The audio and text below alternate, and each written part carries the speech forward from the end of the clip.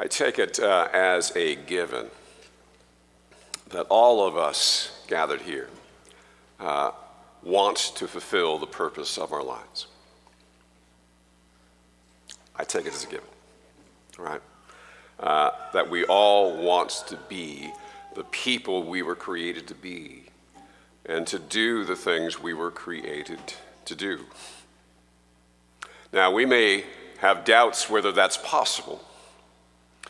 We may actually think it is not possible for us, but at the core of our being, that desire to be those we're created to be, to do the things, to fulfill our purpose in life is at the core of who we are. It's just what it means to be human.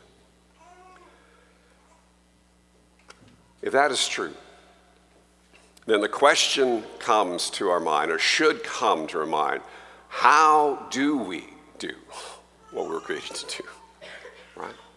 How do we find the key that might unlock for us the ability to do what we were created to do? And what might that key be? If you ask that question of the Scriptures, the big story that the Scriptures tell, I think that the Scriptures would say one thing very consistently. It would say over and over and over again, if you want to get your purpose right, you have to get your worship right. If you want to do what you're created to do, you have to be in relationship with the one who created you to do it. That's the key. And it's written large right throughout the Scriptures. We've been going through this Old Testament course and speed reading. I mean, truly speed reading through the Old Testament. And that has just jumped off the page at me. That's one of the gifts of doing what we're doing. It is really remarkable to see how consistent the Scriptures are. And that's the big story, and you can see it in all of the little ones. You can see it in our psalm this morning. And I'm going to simply want us to walk through Psalm 16. And so if you want to take out your Bibles, you can find one in the pew, the chair in front of you. It's Psalm 16. And I think it shows us the insight that David has about purpose and worship. Notice where David begins. Preserve me, O God, for in you I take refuge. Preserve me. David is in trouble. David is always in trouble. But guess what? So are you and I, right? You hear those other lessons today. I mean, this is an afflicted space. This is a fallen world that we live in. There is trouble all around. His life is threatened, therefore his purpose is threatened. So he cries out for preservation. I'm at risk. And he cries out to the one in whom he has taken refuge. He cries out to the one he's in relationship with. But he does something more than that. If you look at it, verse 2, he says, I say to the Lord, you are my Lord. I have no good apart from you. He rehearses something. Do you see that? He's crying out, and then as he cries out, he says, no, I got to do something else. I have to reestablish my relationship. I have to say to myself as well as saying to the Lord, you are my Lord. Apart from you, I have no good. He makes a confessional statement of allegiance. That's what he's doing here. In fact, it's a covenantal statement of allegiance. Right? He is responding to the God who has made a covenant with him and saying, yes, I own this. I am this. This is who I am, and this is to whom I belong. And he establishes that statement of allegiance. It's not hubris. It is not our arrogance saying, I'm going to call upon the God of the universe and he's going to have to own up. It's all because of grace, is it not? Remember, David is only responding to the covenant that God has made with him and his people. When God came to reestablish his kingdom in the world, he chose Abraham and his people and says, I will be your God, and you will be my people. And David is going, all right, you are my God. Apart from you, I have no good. But you see, in the midst of his troubles, when he is threatened, his purpose in life is threatened, he reestablishes and reaffirms who he is and where he is and to whom he belongs. He makes a confession of allegiance. And that's exactly where you and I need to start. When we come into our times of trouble, when we are crying out, evoked from us this need of preservation or for direction or whatever it is, we need to reestablish the relationship upon which we can cry out.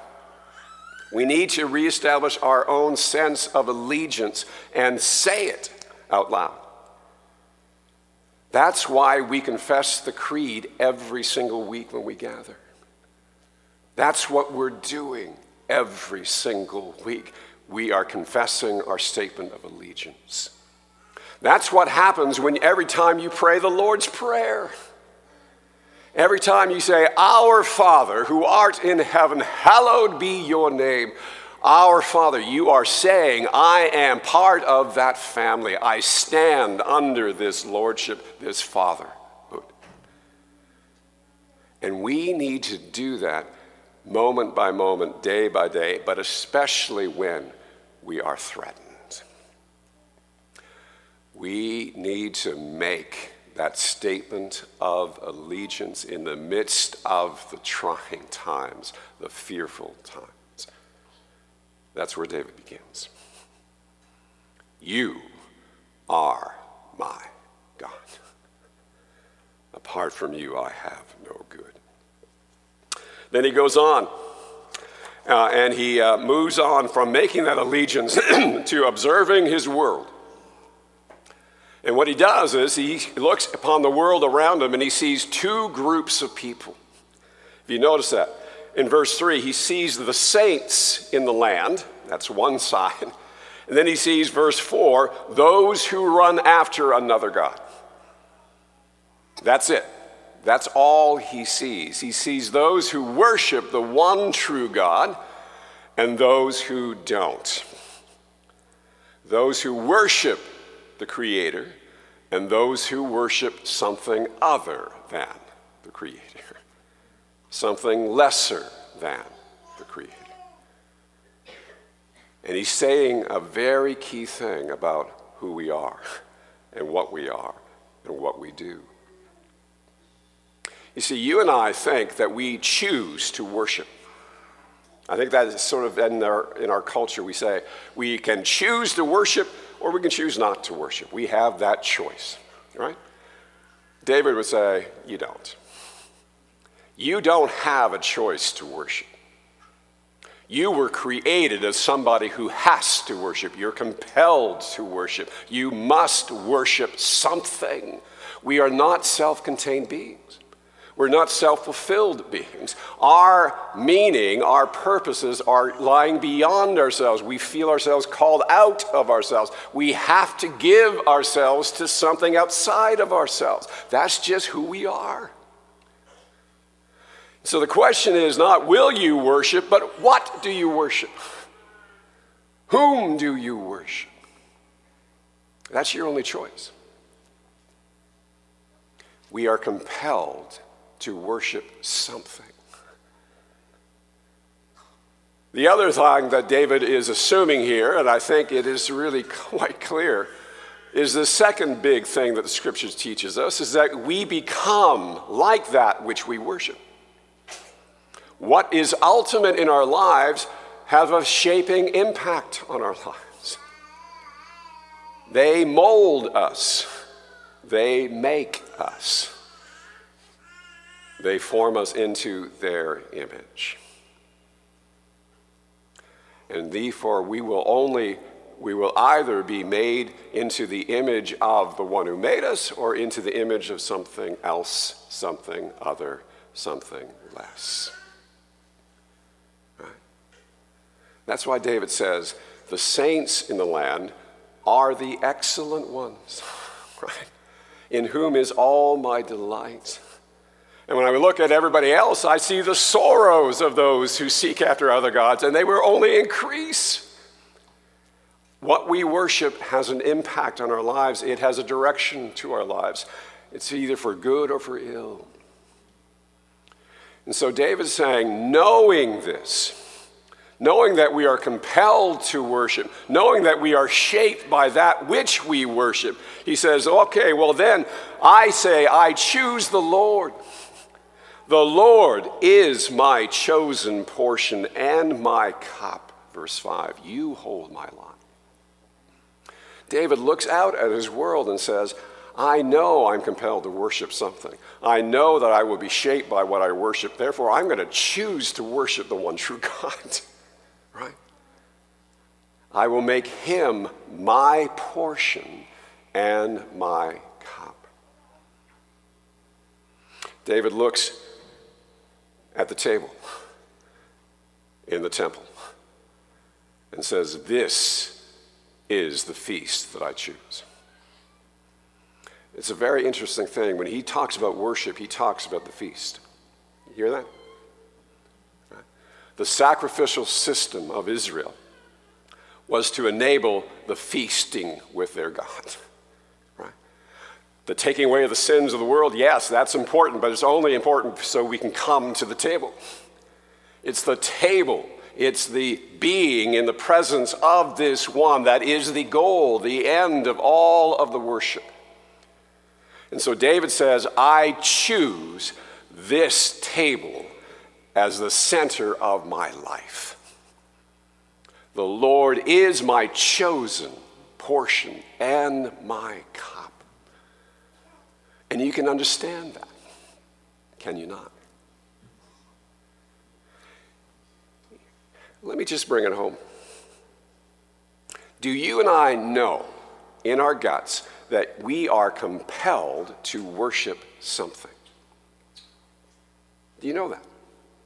Get rid of that, the lie of the enemy that you have a choice not to worship something. It's bogus. And do you get the fact that you will become like that which you worship? You will be shaped by what is really ultimate in your life. And if you knew that, why then would you not choose this as your portion and your cup? Why not choose this table to be the center of your life if it is truly the center of the world? If this is where the Creator comes to feast with his creature, his people. That's what David does. He makes a statement of allegiance to this God, and then he rehearses it himself, saying, yeah, this is the center of my life. This and all that flows from it will shape my life. I will choose this form of life in the living out of my purpose. And so must we. But then he moves on from that, verses 6 through 10, and he reflects on his own lived experience. It really is quite remarkable. He looks to his past, verse 6, and says, the lines have fallen for me in pleasant places. Right? The lines have fallen for me in pleasant places. Here is the king of Israel looking back onto his own history, his own personal history, his family's history, his people's history, all the way back to Abraham, and going, I'm part of this family. I'm part of this story. This is what that shapes the purpose of my life. And these lines, this is the excellent ones. It's my story. That's what he says. The lines have fallen for me in pleasant places. He then turns to his future. And he says, I have a beautiful inheritance. He says, I look back to where it started, and I look ahead to where it's going to end. It's beautiful. I have a beautiful inheritance. And then he returns to his present reality, and it's quite different. Verse 7, I bless the Lord who gives me counsel. Gives, present tense, ongoing, counsel. In the night also, my heart instructs me. David, having made his allegiance, confession of allegiance, having chosen this table and all that goes with it as the center of his life, discovers now that he's living in this living, dynamic partnership with his God. Right? I find it quite wonderful when you think about it. He went to bed at night asking for preservation. He woke up in the morning with counsel given from God. Right? God spoke to him as he slept. And he wakes up and goes, bless you. Bless you. I now know what to do today. I now know how I am to live today. You have counseled me in the night. That's a dynamic, living, interpersonal relationship with his Creator that fuels and directs his purpose, his living into his purpose. And that's what God wants for all of us. That's exactly what he wants for us. Those who make this statement of allegiance, those who make this choice of this table being the center of their lives, he wants us to live now within that interpersonal dynamic relationship with him. We live with this one. We travel on the journey with this one. We cry out, he speaks. We hear, we act. And we keep on moving, acting on our purposes. That's what David describes in this thing, and it is a wondrous thing. Having done that, having blessed the Lord, he then goes on to say, and I have confidence now I can fulfill my purpose. Look at this. I have set the Lord always before me, right? And I do it again, right? Because he is at my right hand, I shall not be shaken. I was being afraid and asking for preservation. Well, guess what? I know now I'm not going to be shaken. No. Therefore, my heart is glad. I who was afraid, now am just bursting with energy and gladness, and my whole being rejoices. My flesh also dwells secure. And why is that? For you will not abandon my soul to Sheol, or let your Holy One see corruption. Now, when we read those words, I think most of us leap ahead to the resurrection of Jesus. We leap ahead perhaps to Peter's sermon on Pentecost as he reflects on this with the people given there. Because Peter says, you know, David did see corruption. We can point to his grave. Right? But that's not what David is saying here with these words as he speaks the words. He is knowing that he will die himself. He knows that. He's not an idiot, right? He knows it. What he was saying is, I who felt threatened in the fulfilling of my purpose, now am convicted that God will indeed help me to do exactly that. Even death will not thwart that fulfillment. Even as I go to die, my life's meaning will carry on. Death will not have the last word over me. And therefore he can act in that day with that conviction. It's a stunning song. A real stunning song. And then David returns and wraps it up in 3 short, glorious statements. Janice reminds me, I see glorious a lot. But it is glorious. I'm sorry, it is too much. But let's look at the last 3. He says this, you, again, he's addressing God directly, you make known to me the paths of life. I can almost hear David just penning this for the first time, going, I am amazed by this. You have made known to me the paths of life, how I am to fulfill my purpose. That's what he's got revealed to him. And he goes, are you kidding me? What a gift. What a gift it is to have that revealed. I don't have to make it up. I don't have to be anxious about what it is. You make known to me the paths of life. Right? In your presence, there is fullness of joy. David says, to have the paths of life revealed to me is a good thing. It's a great thing. But you know what? The best thing?